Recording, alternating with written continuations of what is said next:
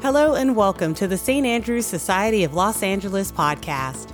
Each episode will bring you the latest news from the St. Andrews Society of Los Angeles, as well as fascinating interviews with entertainment personalities, government leaders, and community advocates. St. Andrews Society of Los Angeles, where Scotland meets the City of Angels. Let's get started. Hello and welcome to the St. Andrews Societies of Los Angeles' podcast. I'm your host and podcast moderator, Joanna Lewis, and today we have a great show in store for you. First, I would like to introduce to you Academy Award winner for sound mixing for the movie Whiplash, Mr. Ben Wilkins. Hello. And our guest today is the director of Robert the Bruce, Mr. Richard Gray. Pleasure. You're very welcome. So I know, Ben, you have a ton of questions, and because you both are in the film industry, you were going to be the resident expert for this podcast. So take it away. All right. Thank you for taking the time to do this, Richard. So the first question, and these are I think these were aggregated questions from a whole panel of people. But the first question is, how did this current project unfold? I mean, it's been a while since Braveheart, so this is obviously something has been in the works for a while. I mean, historically. Tell us a little bit about how this whole project came to fruition.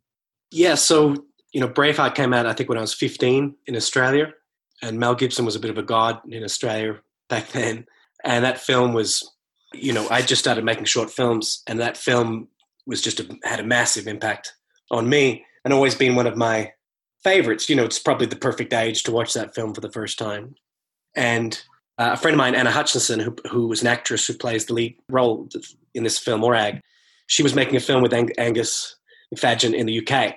And he was telling her about this script that he's had for a decade, Robert the Bruce. He's always wanted to continue to tell that story. And Anna, we made films in Australia and around the US, and she knew that I was quite the fan of Braveheart. So she said, you should get it to Richie. And I was scared about reading it because, the last thing you want to do is a sequel to Braveheart, which it's not.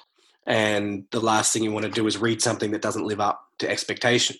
But what I was so excited about was it's a very small story, an original story, and a take on war and the people that war affects through different eyes, to see it through the eyes of the peasant family and the orphan children and the widow. So I was so happy that it wasn't trying to be anything like Braveheart and had its own original story to tell. So I read it and just fell in love with it, and I think from there it was only about 6 months till we were in production.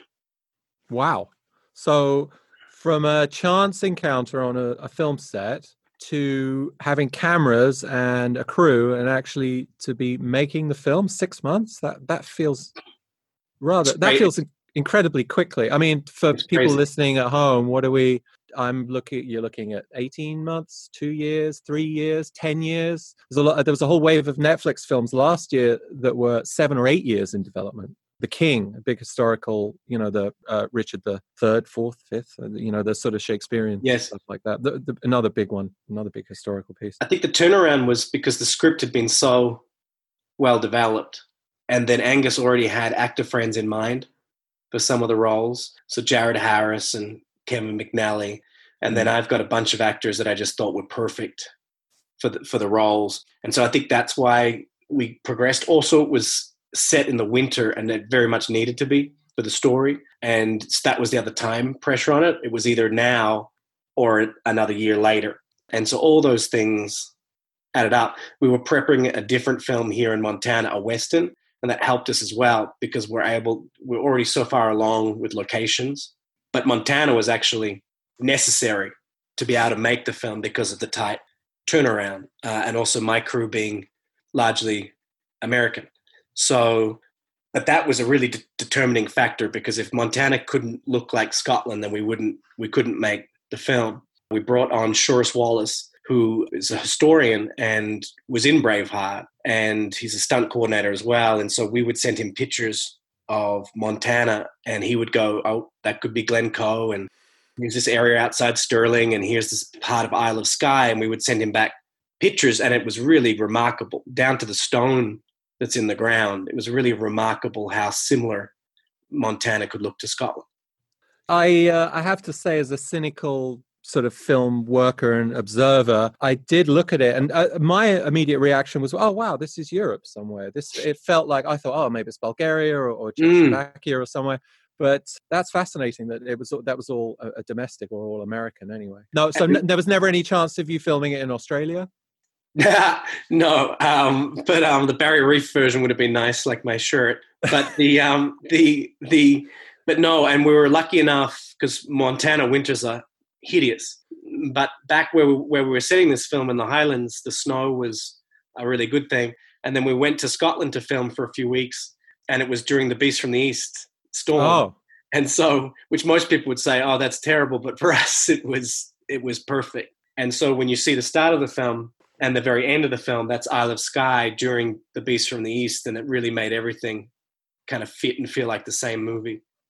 So I couldn't think of any. This is a little off topic. I couldn't think of any other, apart from John Wick and the Star Wars films, where an actor and a character moves from one film to another with a whole different set of problems and production people. But moving on to my next question, the sort of contrast between Robert the Bruce in the first film, where he was very much the villain of the piece, and now he's very much the hero of the piece, and actually sort of he turned from this traitorous person to this sort of hunted terrorist. How was that? I mean, I don't know if I've ever seen that before. Yeah, so the history thing was our guiding light, and of course Braveheart took a lot of creative choices, which I have no problem with. It's a movie, and Braveheart did such wonderful things for Scotland in many, many, many ways.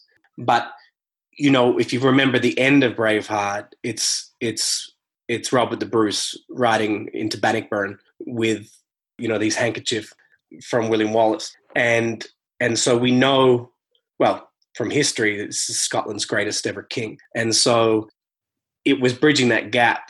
And with 25 years, obviously the age is a factor and something we really had to consider. But because our Robert the Bruce starts our film so broken, because he was seen as a loser king, losing battles and battles and battles and battles before Bannockburn, it kind of worked that he was this broken down guy. And it also worked that we were telling the story through the eyes of people who had fought for him and lost for him. And it weighed so heavily on him. Also, we're interested in telling the story of Scots versus Scots. It didn't need to be an English versus a Scottish thing. The interclan rivalries that exist today is what I found incredibly interesting, and also not stories that have been told much. To have this guy on the run in areas where he was not supported, where they supported the common, was just more and more reason to like the script and take it on a different path. And then we connect with him right through the end of the film to the lead up to Bannockburn again. So we're almost becoming this little tiny little Rogue One to connect the pieces. And we look forward to continuing to do that. There's so many more stories to tell. This could be a product of the time, but the role of your sort of the female characters, again, this is based on history and true events. But it seemed to me that the women, the sort of strong Scottish woman stereotype, was much more sort of present in this thing, and that there was much more of a feminist sort of bent to this. That was such an attraction. Like, when do you see a film like this and you're concentrating on who was staying at home and what their loss was? And it was so, to see Ivor, the young daughter, and Scott and Carney, and to focus on what was happening at the farm in the croft was so interesting and different. And then Robert the Bruce learning to care and love again, seeing it through the eyes of their sacrifice. And he's ready to let it all go. But then when he sees what he's lost, well, their loss would be worth nothing if he didn't do what he was supposed to do. It's also how we could make the film in such a short amount of time on a limited budget, and why it's really special that people have been able to see it. And it shows also the popularity of these Scottish legends. But yeah, to answer your question quickly, that was a massive draw. Also, to not have the typical sexual attraction between the peasant woman that you would expect to happen and the king. We didn't need to invent an affair with the Princess of Wales or or or the film didn't need it, I don't think, and it wasn't about that. It was just about a strong woman convincing the broken king that he still needs to lead. I appreciated there not being that forced romance, because for a minute there I thought, oh, they're not going to do that, are they? And then when it didn't happen, I was overjoyed. That's great. Yeah, that was a big plus. And Anna brought so much to the table in that role, as did the kids. Talitha and Gabriel are actually brother and sister, which was great because you get the bickering for free, and you get that, and that brother and sister relationship, along with Carney, the older brother, we thought worked really well. And the cold only helped us bond because it was so cold. It was average temperature is about 9 degrees Fahrenheit. I can't remember what that is Celsius, but it's cold. And although there were interiors, we're never really interior because we're just in a croft. None of it was studio, and there's no windows, so it was freezing. But it helped the film. We were worried about snow continuity, and we didn't need to worry about that. But we saved a lot of money with the VFX, so we didn't need to provide any of the vapor. I was going to say, when I was watching that, I'm like, blimey, there's a lot of, they've added a lot of breath here. And then eventually I was like, oh, I think it's real. But that was good.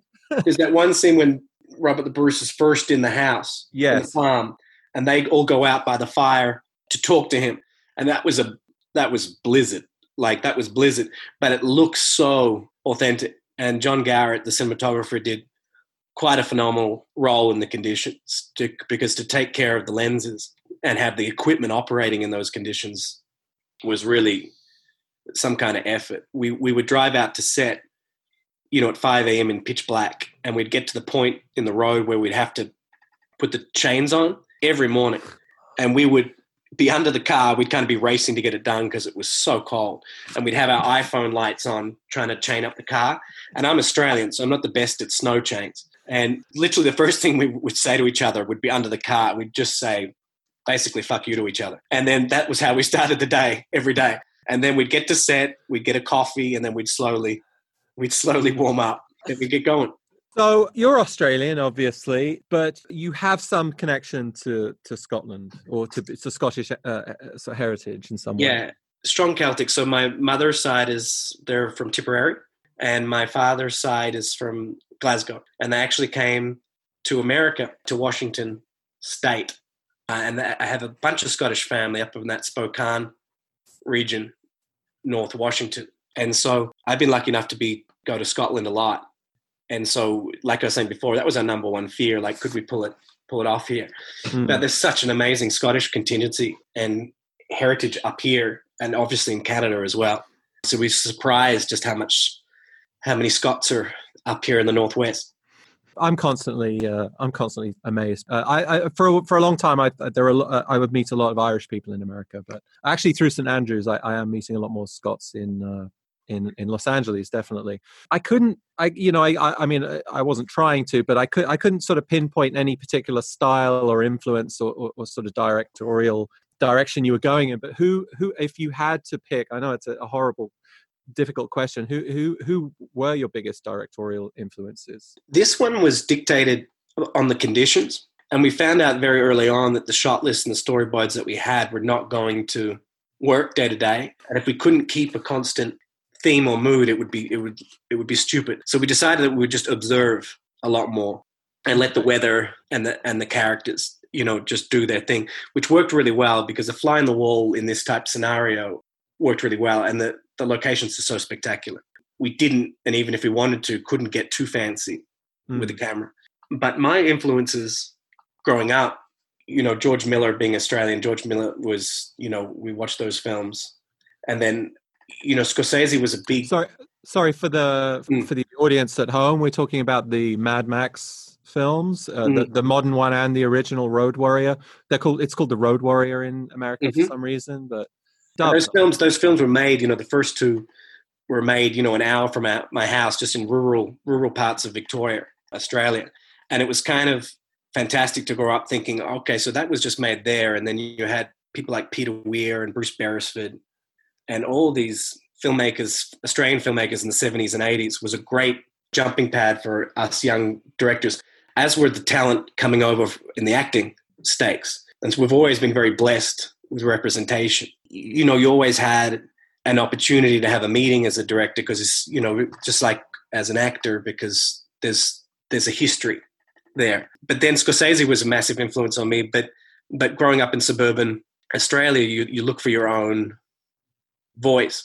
And it was actually Paul Thomas Anderson that showed us that you could tell that type of story in suburban LA. And so when I was watching Boogie Nights, which I think came out when I was 17, that was like, oh, wow. So you can do Goodfellas, but you can keep it in your own world. And then Magnolia. And so that was a massive influence on me, not so much with style, just with giving confidence that your own stories are enough. So, yeah, so that would be the people that I would, and obviously, you know, growing up in the 80s, you know, pretty hard to go past Spielberg and these type of guys, because those films, when I was watching, you know, E.T. and these types of movies, they were very, very inspirational. And so, yeah, and not to mention Mel Gibson, you know, Mel Gibson, Apocalypto is such an underrated, well, maybe not underrated, but it's such a brilliant film to go from a Braveheart to The Passion of the Christ to an Apocalypto. That was pretty inspiring as well. Mel Gibson was one of the first sort of real movie stars that I was in close proximity to. In like early 90s, he did a couple of really gritty sort of gangster films. Yeah, he was... No, you're right. And, you know, he's so generous with DVD commentaries. Like if you watch the Braveheart commentary, he's talking about Richard Donner and he's talking about what he learned in Lethal Weapon. He's talking about how George Miller taught him how to cut frames to make the impact of the sword more. And he's so generous with, as is Paul Thomas Anderson in early commentaries when he made them. I find, although I went to film school, I'd find you would learn a hell of a lot from those commentary tracks. And when you learn that everybody's stealing and borrowing from everybody else, it kind of makes you feel better about yourself. Yeah, so the director's commentaries are your postgrad studies. Exactly. Exactly. So I know we're up against the clock a little bit. So what are you? So you're in Montana currently. I'm assuming you're in pre-production on something, or you have another project in the works. I mean, it's a strange time to be doing anything, but what are you up to right now? So we're developing a James Douglas movie because Robert the Bruce has been very successful, and it showed us that there's an audience there, and James Douglas really needs his own film. Okay. And his relationship with Robert the Bruce is legendary. And there's so much more to tell there on a bigger scale than Robert the Bruce. But so we're working on that, but we've also built a Western town here called Yellowstone Film Ranch, which you can find on Instagram. It's only 45 minutes from Yellowstone. And it's the area and land where we shot Robert the Bruce. Very lucky to have executive producer Carter Bain, who was the driving force to bring Robert the Bruce to Montana, only if it could look like Scotland, because we didn't want to look like idiots. We're very happy that at the Glasgow screening, like, people couldn't pick which was where, and that helped us to believe. And of course, the snow helps. But when you're traveling through Glencoe, you could be traveling 20 minutes from here, and you wouldn't be able to pick the difference down to the color of the rocks, like I said before. So we're making a Western, which was, the Western that we set out to make before Robert the Bruce. It's just the timing, like you said, is hardcore at the moment. But thankfully, Montana hasn't been too badly touched by the virus, touch wood. And so it's always been a dream of mine to make a Western. And now we have a town to be able to do that. Montana's a pretty safe place right now. So, with a bit of luck, we'll make a Western later this year, and then we'll move into James Douglas in the new year. Fantastic.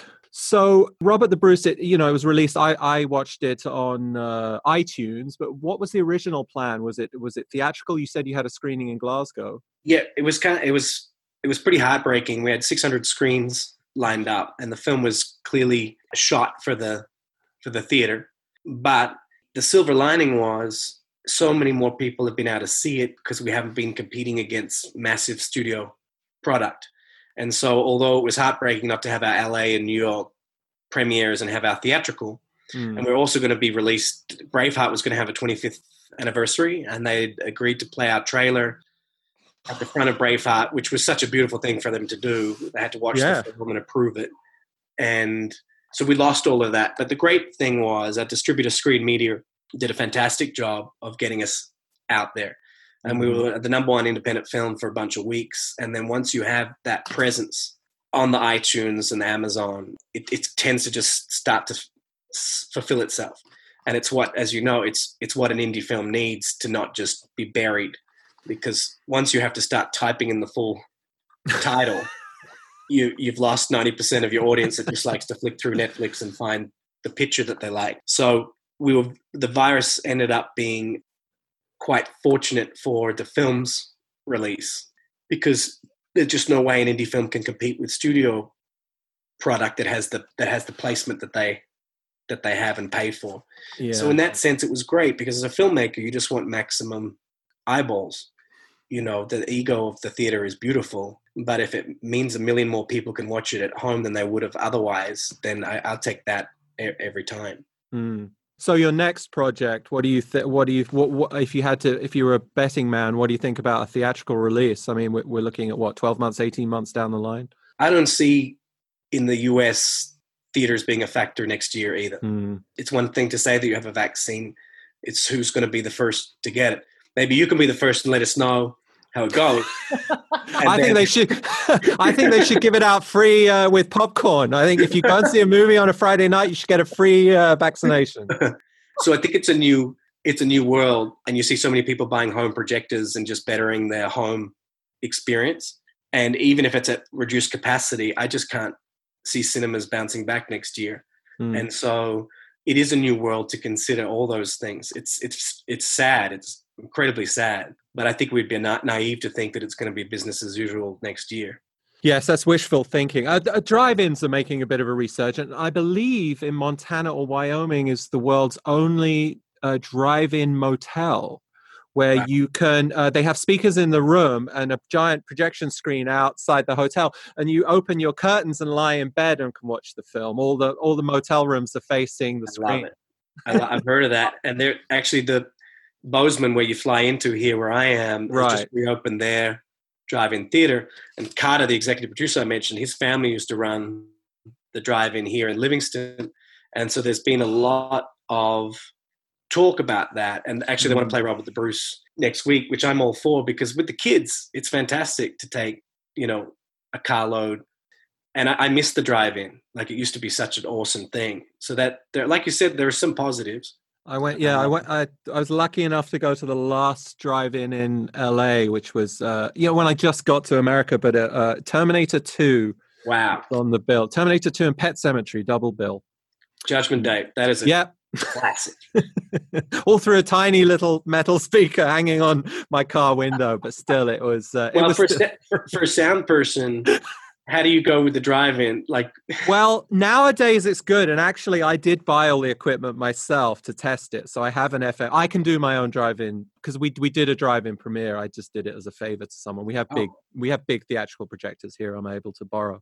It is tough. But the new technology is using FM transmitters. So actually, you've got a really good stereo signal in your car. So it's a lot better than it was. But those speaker boxes that used to hang on were kind of always a... So these days, if your car audio setup is good... Is good. I would actually expect some people to be able to turn their stereo up so loud you sort of feel explosions and hear stuff outside. I haven't been around to test it much. A friend was doing production at the Rose Bowl. They did a drive-in film there, and then they had actually live stand-up as well. That's in Pasadena in California, and I think it went very well. But it's I think what all the venues have realized is, unless you're set up to have that level of sort of distancing, it's not possible to make any money. You have to have it figured out beforehand. It's just like restaurants having a tenth of the normal customers. It doesn't work. No, and they're already on such a knife edge already. Yeah. I mean, I could see movie theaters maybe doing private rentals where you have a pool of people that are safe and not infected, and they would rent a whole room for themselves, and maybe do a streaming model where, we'd like to watch Robert the Bruce. Okay, let's get 12 mates together and we'll rent a theater, and we'll all pay, $10 and we'll see it. I could see that maybe like boutique screening rooms becoming a thing where you go in and just use your phone and choose any film you want. That could happen. Yeah, but I know that all the theaters are pivoting. There's a bigger problem in the center of cities are becoming empty now. So these suburban theatre chains will be okay, but the big theatres in the middle of town, I don't think they're going to have any customers for a while. No, it's sad, but there's a new model there to be had, and so it's just going to be how quickly people can pivot, I guess. Yes, pivoting like doing podcasts. Yes, it's a decent, the Zoom recordings. Yeah, we're doing video as well. I forgot about that. Yeah, that's my hair. Well, Richard Gray, director of Robert the Bruce, available on all fine streaming platforms now. Please run out and rent it once or twice. I nearly rented. I also found I nearly went back and watched one of your last film was also available on streaming. That was a horror film? Yeah, there's a couple. So Sugar Mountain I made up in Alaska with Carrie Elways and Jason Momoa, which was fun. It was cold as well. And then we made a tiny little coming-of-age film called Broken Ghost. That was my introduction to Montana when I fell in love with it. And that was a few years back. And then Robert the Bruce now. We've been surprised just how many DVDs are moving on Redbox and Walmart, because I guess that's another thing that you don't really expect anymore. And it might be that we have an older audience, but it might just be also that everybody's looking for ways to watch it at home. And, I'd much prefer to watch a Blu-ray when it's possible. Yes. Yeah, we all like that. I mean, I think physical media, the Academy's stopping physical screeners this year. I think it's the last year. It's a bit of a shame. Christopher Nolan and certain people still insisted on sending out Blu-rays, and that was nice. But yeah, there is an element of that. It's like when MP3s came in. Streaming is here, but I think the quality is getting there. Apple are actually, I've got friends with Apple, and they're dealing with how to get Atmos working on your phone and on your headphones, and that'll be a big step up in terms of your home experience, I think. Absolutely. Yeah. Awesome to chat to you, my friend. One last question. What gives you the right to call yourself an Australian film director? You're as far as I can tell, you're an American film director now. That sounds like shots fired. You must be a Scottish film director. No, but what I'm saying is, it seems like, like me, I'm English, but I consider myself an American sound guy. Sure. Because I've done the bulk of my work here. So I guess it's welcome to America is what I'm saying. No, it's just like you, man. So I've been here for 10 years, and my kids are American, and you just go where the work is. I've been lucky enough to go back and make a couple of films in Australia. Oh, great. But,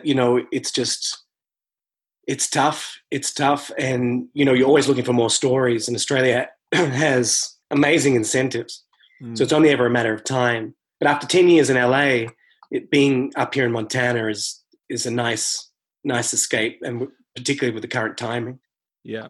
I'm the only person stuck in LA, I think. It's a factory town. We're here for the work. So, exactly. But the industry is still based. There's still, the factories are still here as slow as they are.